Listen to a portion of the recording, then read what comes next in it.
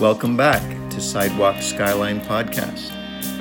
Our guest today is Paula Castrucci, and she has a lot to say about living as a single person involved in urban ministry.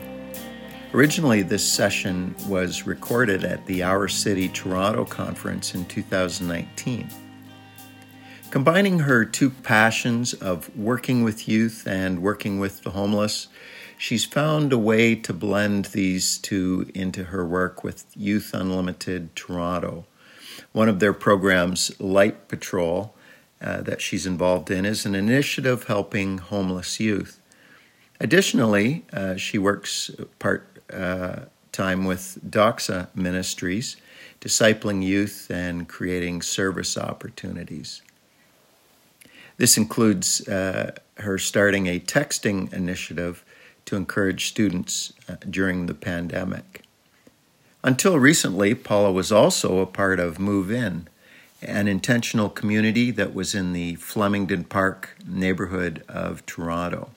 In today's session, Paula shares with vulnerability and insight into the life of a single person living in the city. Let's go to that session right now, shall we? Quick kind of figure out who's in my audience here. All the single people, raise your hand. Show me your left hand. Yep. That's not a call out because I'm single, just so you're aware. All the married people? Married people? We got 4 married people. I was thinking about setting up this place as like single people facing each other because that's what church programs do, right? When you go to single ministry, they're like, let's make this awkward and matchmaking. That's not what this is about. Well, welcome to Single and Ready to Flamingo in the City. Yes, and Ready to Flamingo. It's just a cute picture. Okay, Susan? Listen, my name is Paula. I work for Toronto's Youth for Christ as the Project Serve Toronto team lead, which essentially means I get to facilitate and lead short-term mission trips in an urban setting. I'm also part of an organization called Move In, and what that means is that is a place where I get to actually move into a community, kind of like Karen is talking about the last couple of days, and I get to be intentional about building relationships with my neighbors to share the gospel with them. But in doing that, it actually gives me a community of people who are doing the same thing. So there are 13 people in my patch that we meet with every single Monday night for a potluck and prayer. We get to encourage each other in our faith. But I am also single. And again, that's not a call out to the single people here. That's just to say that is the very nature of this workshop. What is it like to be single in ministry? Here we go. The infamous Mother Teresa founded a religious organization by the name of Missionaries of Charity, which existed to love and care for those on the margins of society. In doing so, she inspired and enabled 4,500 people spread across 133 countries to do the exact same. Mother Teresa, a dedicated and compassionate Nobel Peace Prize winner and single. Amy Carmichael, after hearing Hudson Taylor speak about his life as a missionary, this girl was convinced that she was called to be one too. Years later, she relocated to a city in India known for its prostitution ring and was responsible for freeing over 1,000 young kids from its grip. Kids that were sold in it by their very parents.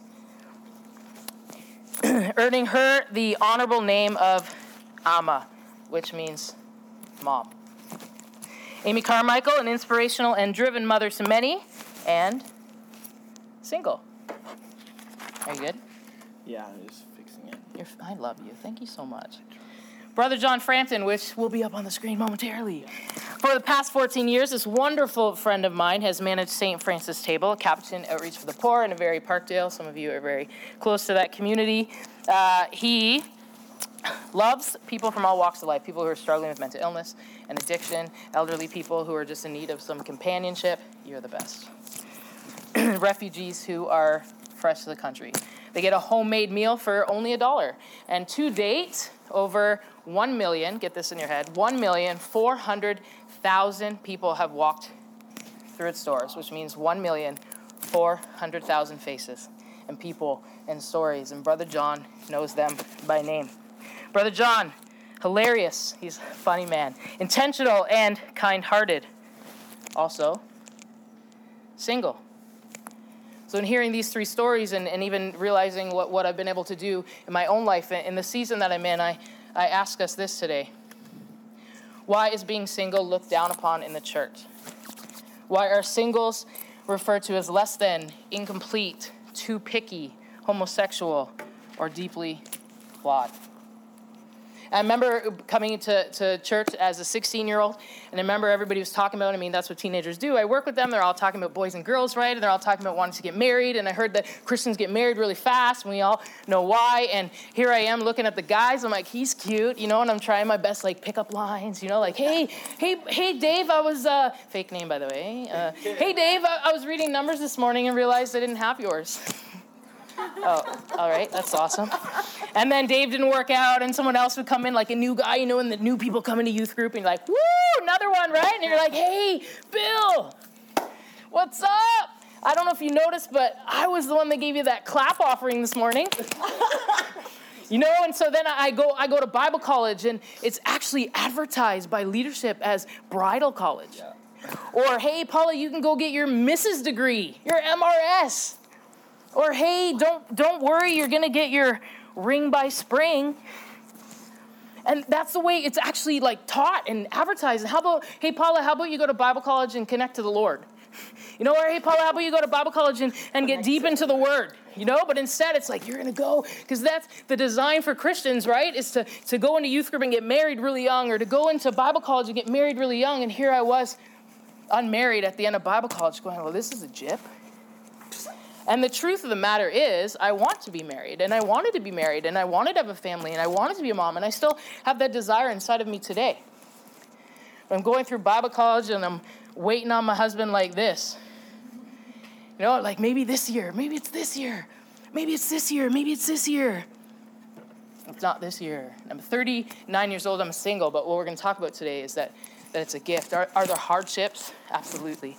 Do I hear really dumb things? Absolutely. In fact, the other day I was with a few teams. There are families that come through Project Serve, and I'm sitting around a table, and this friend says to me, Paula, I got a guy for you. This is a very common, if single people, you hear me, they're always looking for you, which I appreciate, but thank you. I'm okay. I have 2 eyes myself, right? And so they're like, Paul, I got a guy for you. And she starts telling me about this guy. He's 39. I'm like, okay, check, right? He's not 22. Sorry, Jackson. And I'm like, okay, he's 39, right? I'm like, okay, and he hasn't dated much, and he loves the Lord, and he's been on a mission trip. And then she says again, but he hasn't dated much. And this other mom, I won't say her name because Malot knows her, like, red flag, red flag, red flag. So I'm like, what's a red flag? And she's like, he hasn't dated, no way. He must be gay. And I'm looking at her, and I'm like, do you realize I'm 39? Do you realize I haven't dated much? Do you think I'm gay? This is the thing. This is what's being said, right? There has to be a reason, other than God calling you to singleness, or other than God calling you to singleness for a season, there has to be a reason that this guy, he's deeply flawed. Red flag. Or I'm sitting with my sister who's not a follower of Christ, and we're in her truck, and we're driving through Ottawa not too long ago, and she says, I'm so successful. Oh, really, Amanda? Tell me more. Right? She's like, I have a truck and a house and a husband and a kid. And so I'm like, hey, listen, I'm so happy for you. I celebrate those things in your life. I love my nephew. I like coming over. But do you think that I'm unsuccessful because I don't have any of those things? I say, I don't have a car. I wouldn't drive a truck, that's for sure. I don't have a house. I don't have a husband. I don't have a child. Do you think I'm unsuccessful? No. You have a lot of friends. Okay. I do have a lot of friends. I love having a lot of friends. I have a really, really rich life. And at that moment in time, it made me laugh and chuckle, but it actually reflects a lot of what people think of us as single people, especially in ministry. It's so hard, right? I'll be honest with you. I think it's a gift, and that's what we're going to talk about, the heaviest. I think it's a gift. I love my life. I live a rich life. It's very difficult, right? There are moments where I feel deeply lonely. There are moments where I wish I could come home, even though it's unrealistic at times with married couples, but I wish I could come home and be able to process something with somebody that really, really knows me and can sympathize and can understand, but it can also lead me into the right direction, somebody that really knows me intimately. I mean, we're all adults in here, right? It's difficult to live in a sexually saturated world and not be able to have it right? Like, we're all adults. It's difficult to fight purity. Like, that's a hill I feel like I'm going to die on some days, right? It's really hard to go through that. I don't have anyone to scratch my back in that spot that I can't get. I'm like trying to rub myself on the wall in my house, like on the corner, right? Can't have people to help to spend things and to pick up bills sometimes. It can be really hard, and you have to deal with online dating, Exhibit A. From a Christian who I actually know, and he doesn't know I know him. Hey there, baby cakes, how are ya? I have gone through your profile several times, creepy, and have chosen you to be my wife and the bearer of my next child. I've already done you the favor of asking your parents, they're dead, you jerk, for your hand, and although shocked, they have agreed to give you away. Not happening. Yay us! I was staring at your chest, again creepy, and have taken a wild guess of your sizes. The undergarments and dress I've picked out for you will be ready and delivered to your door. Pretty sure I can order my own clothes, thanks very much. Don't worry, your parents already gave me your address. My mom would be on the lawn with a bat. Our wedding will be this Sunday at 11, and he put his real church, so I crossed that out because this is, a place where a lot of people have gathered. Your hubby, boom. Okay, kidding, geez. I think you're one beautiful woman, which is plural, so that's an insult. Can we talk? Okay, I say that like I was reading it kind of funny, but it's hilarious. Like I'm reading this being like, is this a joke?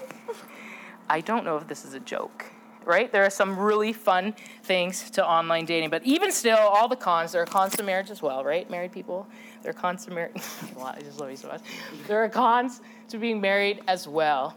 Singleness is actually a gift, and that's what we're going to talk about. All right, let's look at Scripture real fast. The Apostle Paul in 1 Corinthians 7:7-9 in the Message. Sometimes I wish everyone were single like me. A simpler life in many ways, right, married people? But celibacy is not for everyone any more than marriage is. God gives the gift, you see that, bolded in white, the gift of single life to some, the gift of the married life to others, also a gift. I do, though, tell the unmarried and widows that singleness might well be the best thing for them, as it's been for me. Like, that's his experience, right? It could be the best thing for you. But if they can't manage their desires and emotions, why a lot of young people get married, they should, by all means, go ahead and get married. The difficulties of marriage are preferable by far to a sexually tortured life as a single. I just thought I'd throw that in there, okay? So show the real life. Let's go to NIV for those of you who think I'm a heretic for using the Message. I would like you to be free from concern. An unmarried man is concerned about the Lord's affairs, how he can please the Lord, right? But a married man is concerned about the affairs of this world, how he can please his wife, and his interests are divided.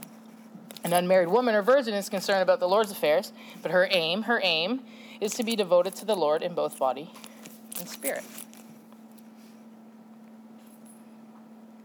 Being single means I can live a life of undivided devotion to God and his work, at least aim to.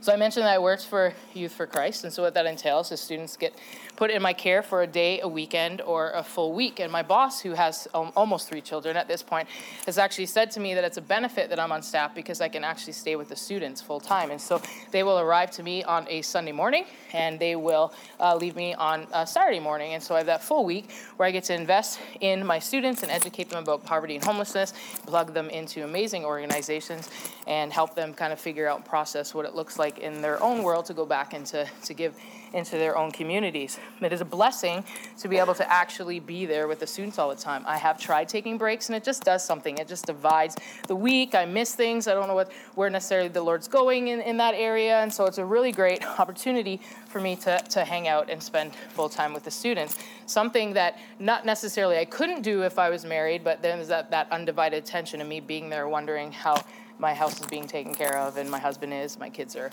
etc.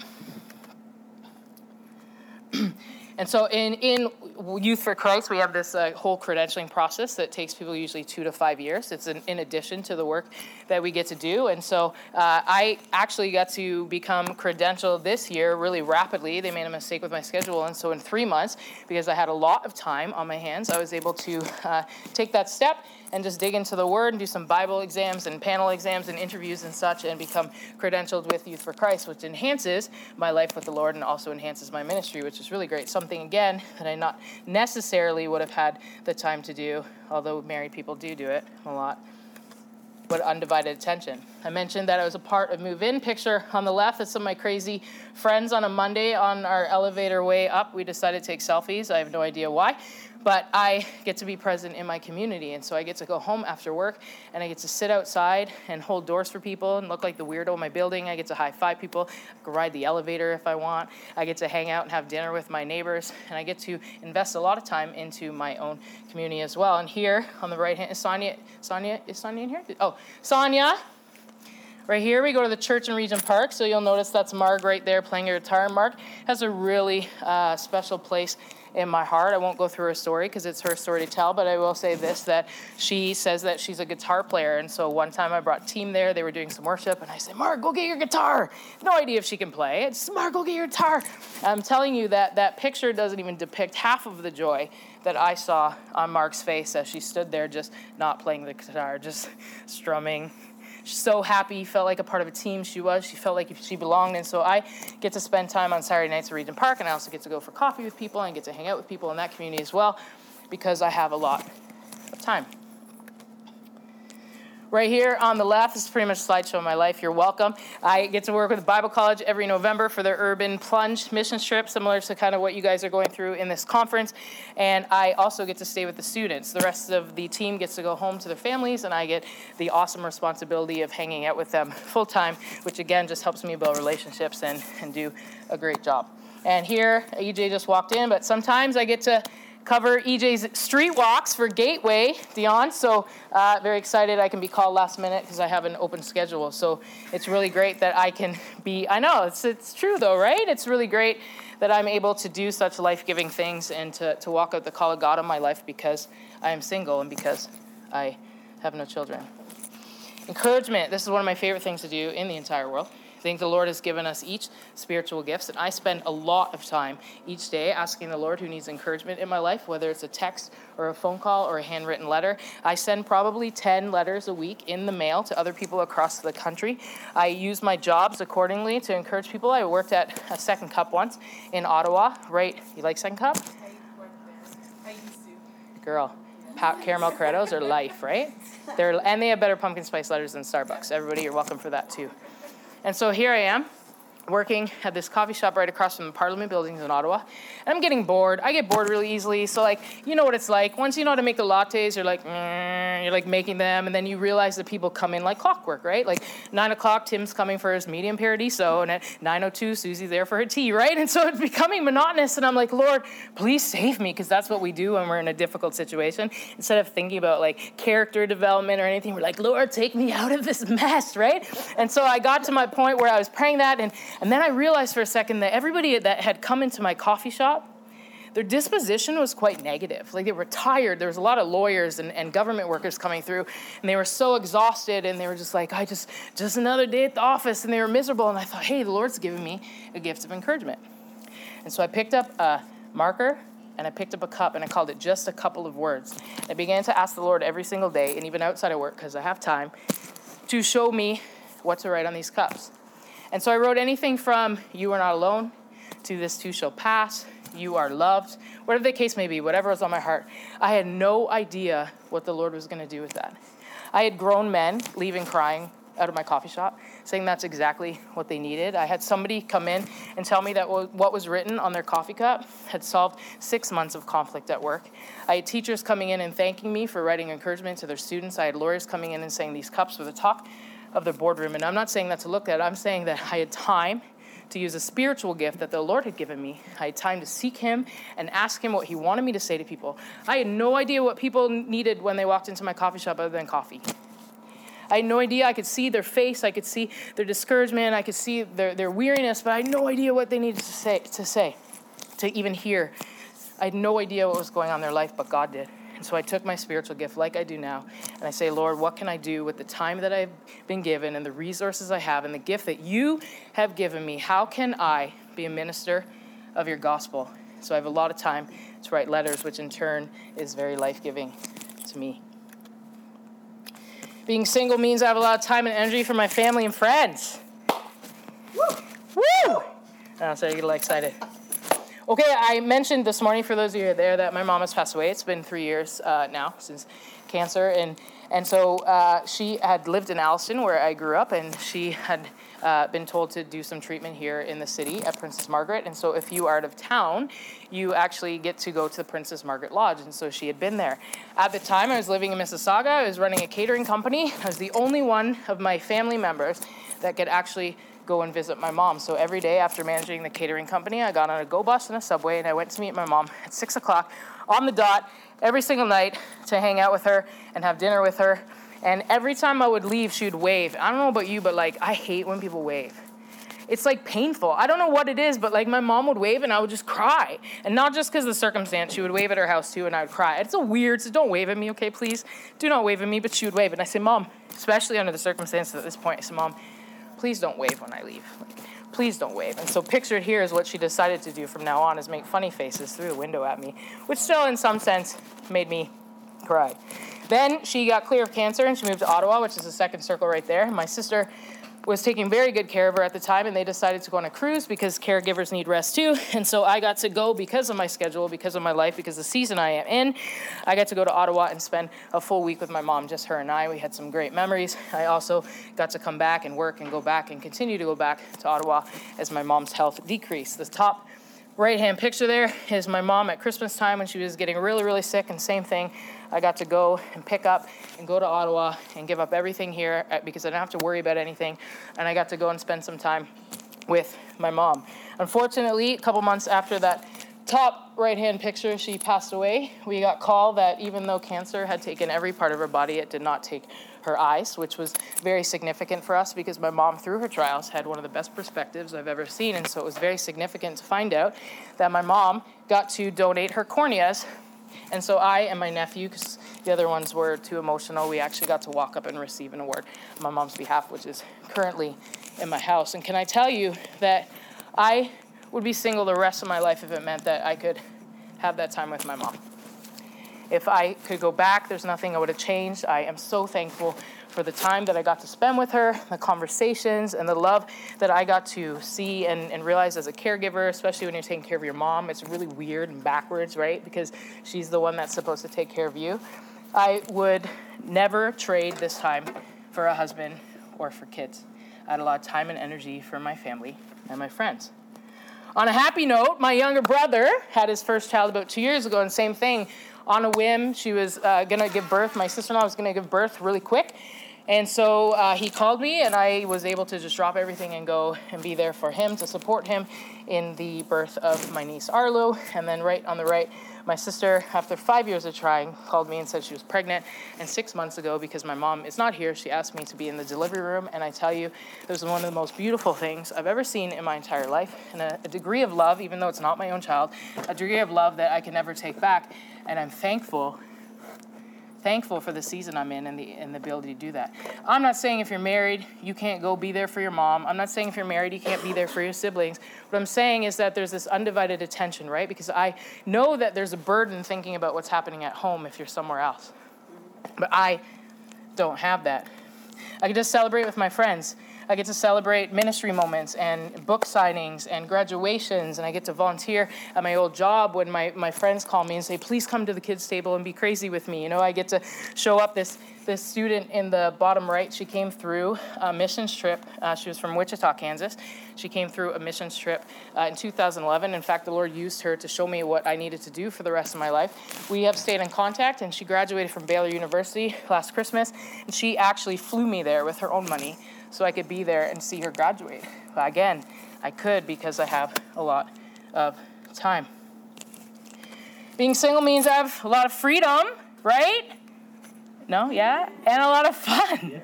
As you can see, I'm kind of a fun person. I live for adventure, which sometimes is a bad thing. I've been on 14 airplanes in the last year. I know, I count. I'm a little weird. Like, once I counted on flight, because I really get bored on long flights. So I'm like, what can I do? Let's count how many flights I've been on. It's like recounting my life. And so this team here on the left-hand side is from New Brunswick. They came through my program last summer. And I really connected with their daughter because we both struggle with mental health. And so the dad came to me at the end of the trip and he said, we want to fly you out to New Brunswick and take care of you and give you a week of rest. And so I went out there. I've since been back 3 times, 2 of which they paid for as well. I'm going back in October. He's coming to town on Sunday to take me out for dinner, which is I try to pay and he just won't let me, which is very kind. They're monthly supporters of mine in my ministry. I've been able to continue to invest in my work, even a few provinces away. On the right, Honeymoon Bay. Look at, does that make you want to be there? Yes. Right? Beautiful. I know. It's our retreat center with my work, Youth for Christ. And so I got to go again in August. What's that? Okay. Oh, I got to go again in August and to hang out and just seek the Lord for what he wanted for my life and just to rest. I had very significant conversation on this very picnic bench, as well as a really intimate encounter, one of the most intimate encounters I've ever had with the Lord. I was able to pick up and go on a whim again because I am single. I have this friend that works for WestJet. I tried to work for WestJet, but I made a little funny cover letter because WestJet's kind of funny, but I don't speak French, so they didn't hire me. But then I wrote my cover letter for my friend, and it was serious, and she got in because she speaks Spanish, but I get to benefit. And so she gave me her companion pass once. She called me, and she said, what are you doing in 2 weeks? So I said, I don't know. Do you want to have dinner? She goes, no, I want you to fly to Europe with me. And so for $97, taxes in, I flew to Paris 2 weeks later. Flew to Paris, and then we went to Belgium, which is obviously waffles. That's not a real waffle, obviously, okay? So we went to Belgium, and then we went to Amsterdam, which I don't have a picture of at the moment. And then the same friend, just a couple, what are we in, September? So exactly a month ago, she called me and said, hey, do you want to hike the Grand Canyon? And I said yes without thinking about what it actually meant, because I'm an adventurer, right? So I'm like, yes, I have time and energy. Let me hike the Grand. It is killer. Here's me a picture going down because I didn't want to show you my face on the way up. I'm so excited saying hi to everyone. I called myself the Grand Canyon Greeter, so the GCG. I'm like, hey. And on the way up, I'm like, I'm trying not. It was so killer. I don't even know why I said yes to that, but I had the time and energy to do so. So I did. It was an experience. I'd never do it again. I'm thankful that I did it, okay? So traveling. And then, this is just me drinking out of pineapple because I went to Cuba a couple weeks later because my life is so cool and it's so rich and singleness is a gift. It really is, and it's hard. I get it. It's hard. I mentioned maybe a few little things that are difficult about being single. It is difficult. It is hard, but it's so rich. And I'm going through this. I wasn't feeling well the last couple weeks. I'm going through the slideshow, and I'm just being so thankful. I'm thanking God for the opportunities that I've had and the life that he's given me and the ministry that I'm allowed to be a part of and the things that I get to do, such as teach you guys about singleness or remind you what it's like. So, big question. Are single people... Oh, wow. Wow, Paula. Less than? No. Thanks for answering, Susan. Too picky? No. Sometimes. Incomplete? No. Deeply flawed? Yes. We all are, but I'm not more flawed than the married people in this room, right? The big answer is no, Nope. no, no, no, no. No. Hear that. Hear that, single people. No. So the big question is, how do we as a body of Christ, married people and single people, collaborate? Make sure that none of us, even married people, are discluded, whatever the case may be. So for the married folk, the 3 of you inside of this room, my recommendation based on 39, so I'm not single 39 because that's weird if you date at 5, but my experience as a single woman in ministry, my advice to you is to invite and include. I have learned more about marriage and parenting and teamwork than I ever have around someone's kitchen table. I have a few families, which you'll see momentarily, that have allowed me the opportunity and the privilege to come into their house. As messy as it might be, I know parents, right? They can't come over. I need to clean this dish and move this and dust. And it's not true. It's not true. It's not true. You can invite people into reality. You can invite people into mess. Don't give me a dirty dish when I'm sitting down for dinner. But you know what I mean? We can come into your mess. We want to see that. We want to see realistic And we want to see realism. We want to have realistic expectations of what marriage looks like and what family looks like. I don't want to come into a picture-perfect home and think parents never fight and they're like having the best conversations ever and their kids are perfect and proper and just sitting there like eating and there's no toys anywhere, because then that's going to set me up for failure if I ever do get married. If I ever do have kids, whatever that looks like, whether I'm like Amy Carmichael and I have all these adopted children or whether I have my own, right? I want to be invited into your real life. I want to be included into your real life. I want to be included in ministry. How many people don't get hired as a pastor because they don't have a spouse? I know it's complicated. There's stuff that goes on. I get it, right? But the reality is that we have callings too. We have callings too. And the best thing that you can do is to invite and include. My favorite verse, something that's very, very close to my heart based on my parents being passed away and also my siblings being so far away and dysfunctional. We all have dysfunctional families, am I right? God, I can't believe I said am I right? I hate when people say that. Am I right? God puts the lonely in families. On the left is my wonderful Youth for Christ family. They have been fantastic to me. They have been supportive. They've encouraged me in a holistic way in every area of my life. They have listened to me. They have prayed with me. They have been phenomenal. On the right-hand side, the Robsons, about 10 years ago, I lived with this family. It was supposed to be like kind of a 2-week interval. It turned into 2.5 years. I felt so accepted. I felt like I belonged. And then about 3 years ago, Rick, the husband, the dad, actually passed away. And so Sharon asked me if I would move back in with her because she was lonely and she couldn't afford to live alone. And so I did that. So with that comes a huge extended family and a reminder of what my life looked like 10 years ago. And every single Christmas for the last 2 and moving on, I've already been invited. I spend Christmas with them. So I get to hang out with their family. They gave me an ornament last year. They wrote a sweet note saying, thank you for being family to us. We put ornaments on the tree. This is your ornament. They gave me matching pajamas. As you can see, the boys had different ones on the right and girls had different ones on the left. I get matching pajamas. They buy me so many presents. I'm not even a gift person. I appreciate thought. I'm an adult. I usually buy my own stuff, But the fact that they did that and they included me and they've invited me again to this Christmas is a really, really big deal. I learned a lot about family and parenting through these people. On the left, my friend Sarah and her very blended family, 8. I can barely fit in the car. I'm like, this is ridiculous. How do you even do this? Like so many people, same thing. And on the right, Pastor Mark. Sonia knows. Pastor Mark, I didn't have a picture, I'm sorry, but he's here. He's teaching a workshop.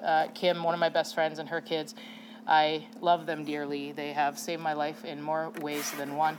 Really appreciate them. And again, I've learned more about marriage, especially from this couple, because I hang out a lot. I've learned more about marriage and communication and teamwork and what it really looks like, what healthy it can be from my friends here. Single people, there's kids there for a reason. Just bear with me. Like, that's weird. Boom. Here's my encouragement to you. Stay focused. Stay focused on what the Lord has asked you to do, the gifts that he's placed in your life, the time that you have to stay devoted to him, like we talked about today in Scripture, to reach out, not to be in solitude. As much as we expect married people to invite us into their homes and into our lives, we have to do some reaching out sometimes. We have to say, hey, do you mind if I actually come to your house for dinner at some time in the next couple weeks? Do you mind if we go out for coffee? I'd like to pose some questions and ask you some questions about marriage and life and anything else you want. I really need some company. I really need some companionship. I really need some family. It's on us as well to reach out. Serve well wherever you serve. You serve at a coffee shop, serve well. You serve in ministry, Jackson, your youth pastor, serve well. Malott, serve well. Everybody serve well. Be devoted to God and serve well. Help and babysit. I cannot tell you how life-giving it is for me. These are my 3 favorite kids. It's Damon, Ashton, and Kyla, and they are Pastor Mark and Kim's kids. They bring me so much life. They bring me so much life. They are so fun, and they're bold, and they're truthful, and they love me, and they love me well, and I get to love them. And I cannot tell you the blessing it is when I get to go to Mark and Kim and say, hey, do you want a date night this week? I'm going to come over. I'll take care of the food. I'll take care of the kids. You guys go out, because married people need a break. And it's not even a break. It's connection. Married people need connection. They need to know that they can actually sit down with their spouse and talk to their spouse and talk about what's happening in their lives and pray together and whatever else happens around the dinner table at the keg, right? Like, they need to know, but we have the time. We have the time to do that. It's not just single people or married people inviting us and taking care of us, but there's ways in which we can serve. Like I was saying the other day, To get out of my house, I put my knapsack on and my shoes, and I leave the house, right? It's not rocket science. I spent a weekend with my friend and her 3 kids, like a couple weekends ago. I'm like, you do not leave on time. It's like an hour. Like, it's like you're in the car, one's crying, one's pooping. You forget the diaper bag. You don't know, you forgot to tell your husband he needs to do something. You forget to tell your wife she needs to do something. It is like chaos. Just show up and help get the kids in the car sometimes. Just show up and be like, hey, what do you need? Do you want me to help you clean? Do you need a meal? Like, this is how the body is supposed to work. There's no one that's supposed to be excluded based on marital status. Have fun and enjoy this is my favorite one. Enjoy your freedom. Do things now. Live your life. Don't be waiting for Mr. Right or Mrs. Right. I had a high school teacher named Mr. Right once, and I yelled down the hall, Mr. Right, I've been waiting for you all my life. He didn't really appreciate that, but still think about that. But have fun. Susan, you're like my number 1 fan, even though I just kind of met you, but that's cool. But have fun, do things, travel. Go eat a waffle in Belgium, right? Go hiking the Grand Canyon. Do not. Did you not hear me? Are you listening? Do not. I'm just kidding. Do not hike the Grand Canyon. Do not. But do what you want. Live life. Have fun. Play guitar. Yes. Make some art. I don't know, whatever you guys like doing. Make some coffee. Have fun. And take heart. It's discouraging sometimes in any area that we're in life. It can be discouraging. It can be lonely. And for times like that, there is Hannah, who would like to open 1 Samuel 1:15 so I can get a break from talking and read it for us. Are you? Am I reading? Do you mind? No, I don't mean. Okay, thanks. I do have it pulled up if I am prepared, just so you know, but I thought somebody would love to read that for me. Okay, I got it. Okay, thank you. Which version is it? Any version I'm just you want. I'm just kidding. Just go. Any version you want. I'm just kidding. Just go. Just go. Just go. Okay. There was a certain man from Ramathaim, a Zupite, from the hill country of Ephraim, whose name was Eklah, son of Those names. the son of Elu, the son of Toa, and the son of Zab, and Ephraim. He had 2 wives. One was called Hannah, and the other Weird name. had children, Weird name. but Hannah had none. Year after year, this man went up from his town to worship and sacrifice to the Lord Almighty at Shiloh, where Hophni and Phinehas, Good job, bud. the 2 sons of Eli, were priests of the Lord. Whenever the day came for Elkanah to sacrifice, he would give portions of the meat to his wife Peninnah and to all her sons and daughters. But to Hannah he gave a double portion because he loved her, and the Lord had closed her womb. Because the Lord had closed Hannah's womb, her rival kept provoking her in order to irritate her. This went on year after year. Whenever Hannah went up to the house of the Lord, her rival provoked her till she wept and would not eat.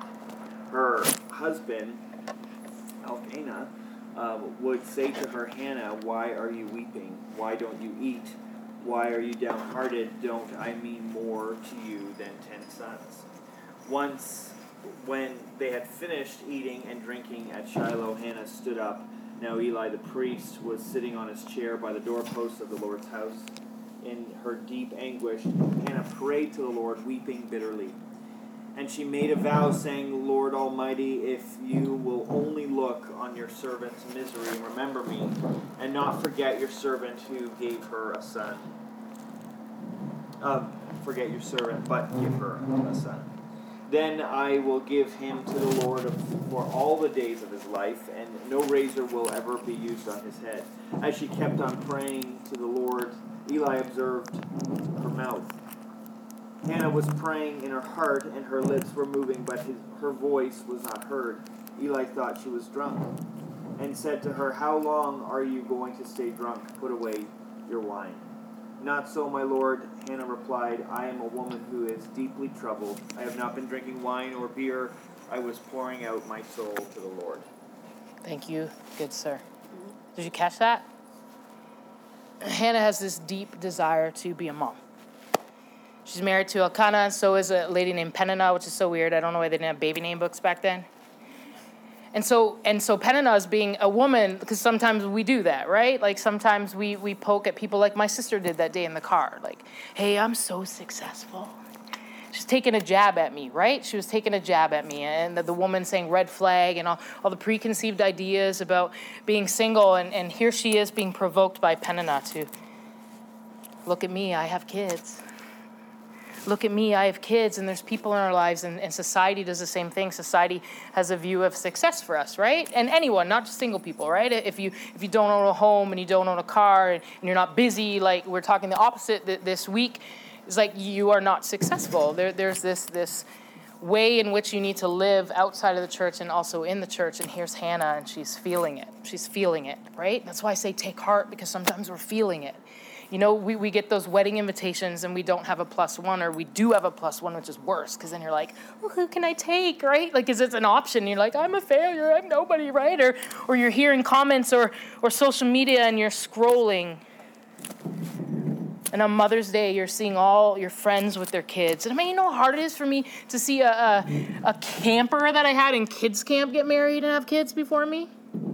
Right? Like, that's difficult sometimes. It's difficult. It's real. It's raw. As much as singleness is a gift, and I preach that, I mean it. I wouldn't get up here if I didn't. I would have told EJ to find someone else. I believe that singleness is a gift, but sometimes that desire is just so huge and all-consuming, whatever it is, whether you're married or not. We all have these desires in our hearts. And we're hanging on, and we say, Lord, you promise in Psalms, you know, like that if we delight in you, that you'll give us the desires of our heart. And here she is, and she's being provoked, but her response is what I want to encourage us with today. And sometimes it's not mine. Do you hear that? I'm just being honest with you. Sometimes I try to watch lots of Netflix, right? Or I eat a cookie, or maybe 2, because I hike the Grand Canyon, I'm allowed, okay? Or I call a friend before I cry out to the Lord. Or I just keep scrolling like an idiot. And I just keep looking and looking and looking, like, oh, why me? You know, like all these reactions. But Hannah says, I am a woman who is deeply troubled. I haven't been drinking wine or beer. I was pouring out my soul to the Lord. Lord, it's not fair that Peninnah has kids and I don't. It's the same man, which is complicated and weird. And it's like I have this huge desire in my heart. So much, in fact, that Eli thought that she was drunk. And so with our unmet desire, if you do desire to be married, because some of us are called to celibacy for the rest of our life, I don't even know if I have an end date, and that's okay. That's the place I've come to in my life. That when we're feeling it, when we're scrolling, when people are saying horrible comments to us, whether they're great intention or not, when society is telling us that we're not successful, when the church is saying, you went through Bible college and didn't get a missus degree, we can pour our hearts out to the Lord. It's like our good friend, I say that, I just talked about it at the beginning, she's dead for one, but she said it best when she said, it is a safe thing to trust him to fulfill the desire that he creates. That word safe, I don't know about you, does something to me. I constantly feel unsafe. I'm one of those people that I'm like, can I trust this? Can I trust that? Can I trust this? It's something the Lord's working on me, but that word safe is really important to me. And so when I see it, I really actually reflect and think about it and be like, it's safe. But it's true, though. The Lord is safe. It is a safe thing to trust him to fulfill the desire that he creates. And you know, Hannah had a son named Samuel. Hannah had a son, the Samuel, by that, conceived the next morning, the Samuel. So there's timing. The Lord's timing is perfect. I try to trust that. I do trust that a lot of times. Sometimes I don't, but I tell myself that he's safe and he's trustworthy. And no matter what your desire is today, whether it's to be married, to have kids, for a dream that the Lord has placed in your heart, to be healthy, whatever the case may be, it is a safe thing to trust him to fulfill the desire that he creates. I'm going to pray, and then I'll open up to question and answers, and then you can have a little break before lunch. Sound good? Amazing. Well, Jesus, first and foremost, I pray for the married people in this room. I pray, Lord God, that you would help them to find time to connect to their spouse, God, that those vows that they made one day, God, would just drive them to continue to love despite flaws and continue to love despite challenges and frustrations and schedules and stuff that you're doing in their hearts as individuals. It's so hard to evolve and to learn and to grow sometimes and to have somebody that you're accountable to, God. But I pray that you would, just help them to connect and to protect their relationship. I pray, Lord, that you would open up their eyes to see the single people in their life and whom they can invite around their table, and not worry about how clean their house is or how good their kids are acting or whatever the case may be, that they would just take a step of faith and just realize that we are a body and we are meant to work together and to live together and do life together, God. So I pray, Lord, that you would just instill that on their heart, open up a way in which fund, support, whatever the case may be, whatever they need, God, to make that happen. God, I pray that they would step out. And God, for us single folks in this room, Lord, I thank you that we're not less than.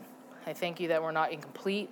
I thank you that we are deeply flawed, but not more deeply flawed than anybody else in this room who is not single. God, I thank you that you love us, that you have a call on our lives, Lord, that you have called us to minister your gospel to the people that you've intentionally placed in our lives. Would you help us to use our time wisely?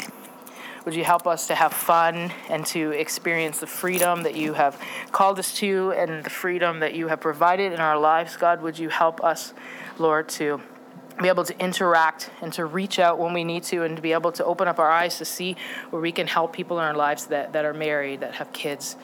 God, that we have a responsibility in this body of Christ as well. And God, I pray for the times, Lord, for all of us, whether it's being married or having kids, whatever the case may be, those times where we feel so discouraged and frustrated, where we feel alone, God, where we're scrolling through Facebook and seeing everybody else's lives, when we feel like we're not living up to society standards or the church's standards. I pray, Lord Jesus, that you be ever present in those moments. God, that you remind us of stories like Hannah, God, that you do, Lord, fulfill the desires that you've placed in our hearts in your due time. So would you help us all, no matter what our status is, God, to have a deep trust in you and your plan for our lives, because you are a good God and you love us. In your wonderful name. Amen. Amen. I just learned PowerPoint and I'm so impressed with this, so I just had to put it up. Like, it just spun. Did you see that? In case look. I learned a new life skill because of EJ asked me to do this, so. Wow. Any questions? Single men? Yeah. Do you know of any? Or people too. I mean, it's up to you, what that looks like. There's one guy mentoring, his wife left, and I think that sort of augured him in. Yeah, absolutely. That's pretty much, other than my son is single now. Yeah. He's gone through a divorce. So, yeah. Any advice? Yeah, I think in any opportunity you get, just to be real about it. Like you said, you've been married twice, right? And so I'm sure that you've learned some things, you've seen some things. I think, in the church, especially what I'm seeing with my friends and other people, that marriages are failing because they're not set up for success, and they don't know that they're able to seek help. There's a stigma attached with having counseling. I mean, I have counseling as an individual, and I think it's the most freeing thing in the entire world, right? To ask questions before you talk, because when people sit down and just assume I'm looking for a husband, is really discouraging, because they see me. They're already putting walls up because they see me as incomplete, right? They're looking at me like, oh, something's missing. I'm going to help you, right? But just to ask questions, like maybe Tattoo Bob doesn't want to get married again. He's fine.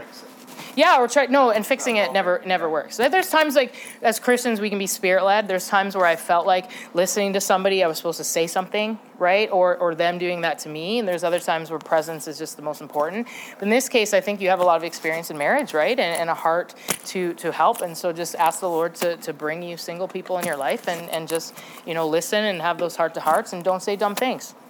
No pressure. I'm kidding. I'm just kidding. There's grace. Don't say dumb things. Yeah, no, there's grace for that, right? We all say dumb things, but. I think you're beautiful. I think you're Oh, you're very kind. Thank you very much. amazing. I appreciate that, Bill. Thank you.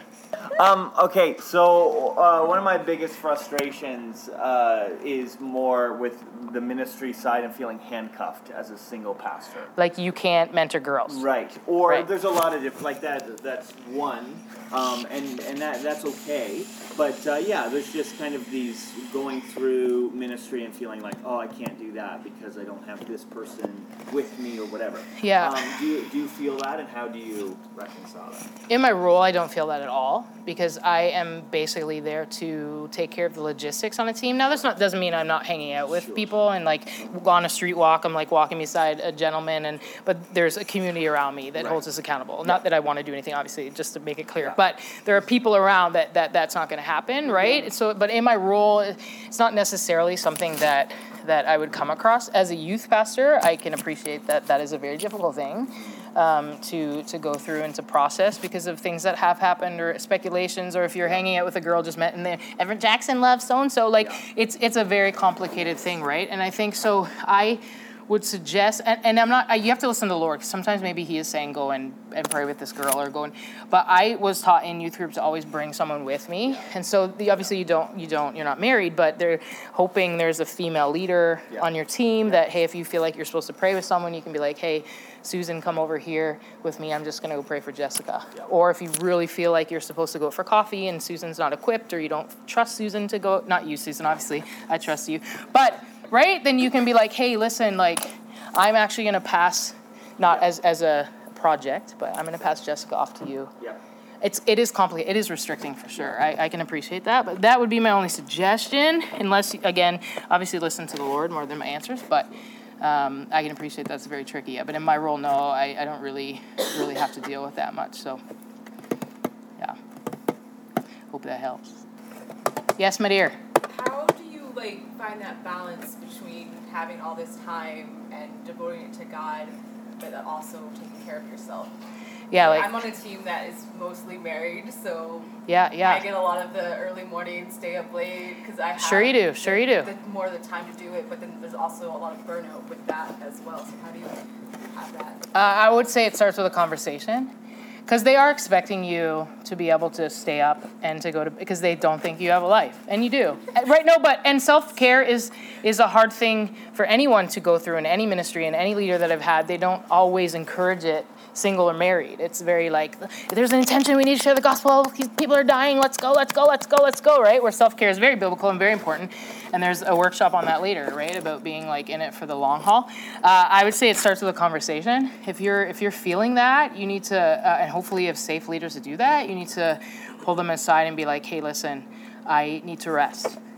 And even though you're married, or whatever the case may be, you can pick up the slack. Don't use those words. Do not use those words. Do not quote me with those words. But I think, Susan, that's why your name's in my head. I think a conversation needs to start, and you are responsible for your own boundaries, which is a really hard thing to do, right? But if you're noticing that now is the time to have a conversation, because I have been burnt out and I have been tired. I have really good self-care now. I take care of myself well. I shut my phone off once a week.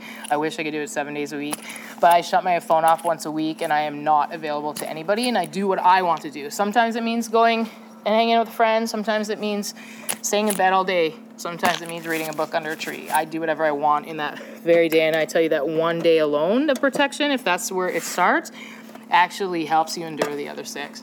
If you found that insightful and you want to contact Paula, or you want to learn more about the ministries that she's involved in and has been involved in, go to our show notes at sidewalkskylinepodcast.com, and on the page Single in the City, you'll find links that will take you to things that Paula is involved in.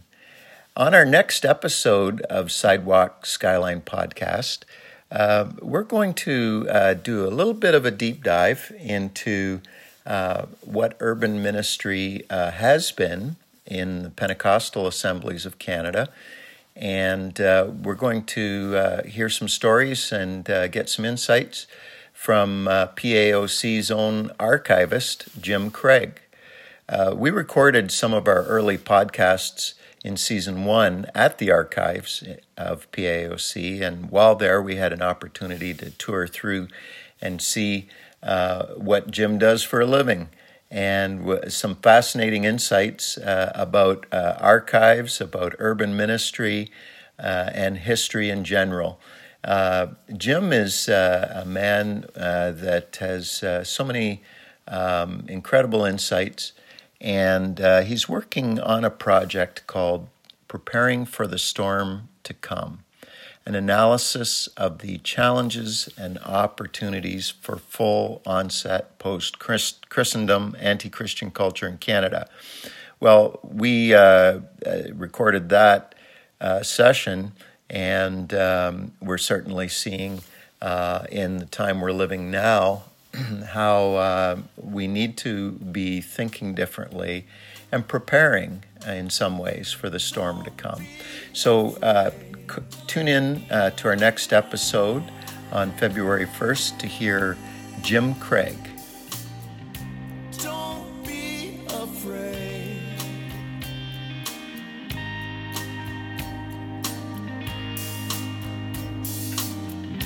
Don't be afraid.